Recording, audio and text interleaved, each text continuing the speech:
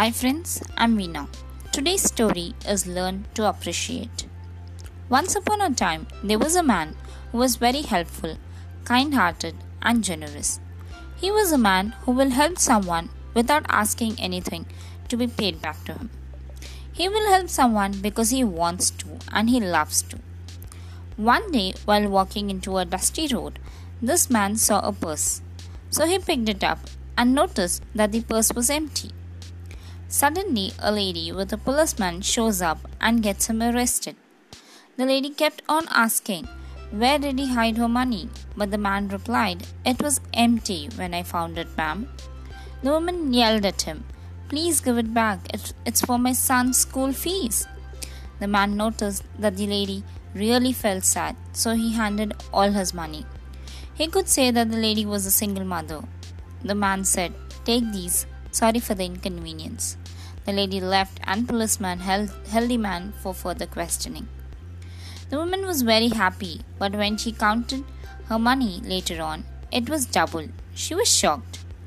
One day, while woman was going to pay her son's school fees towards the school, she noticed that some skinny man was walking behind her.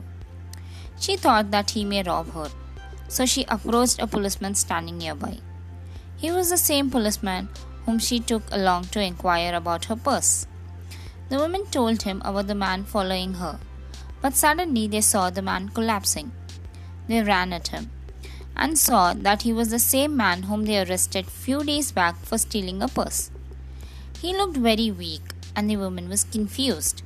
The policeman said to the woman, "He didn't return your money. He gave you his money that day. He wasn't the thief, but hearing about your son's school fees, he felt sad and gave you his money." Later, they helped the man to stand up, and the man told the woman, "Please go ahead and pay your son's school fees.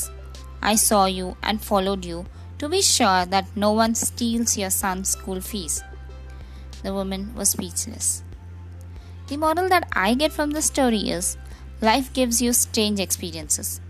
Sometimes it shocks you, and sometimes it may surprise you.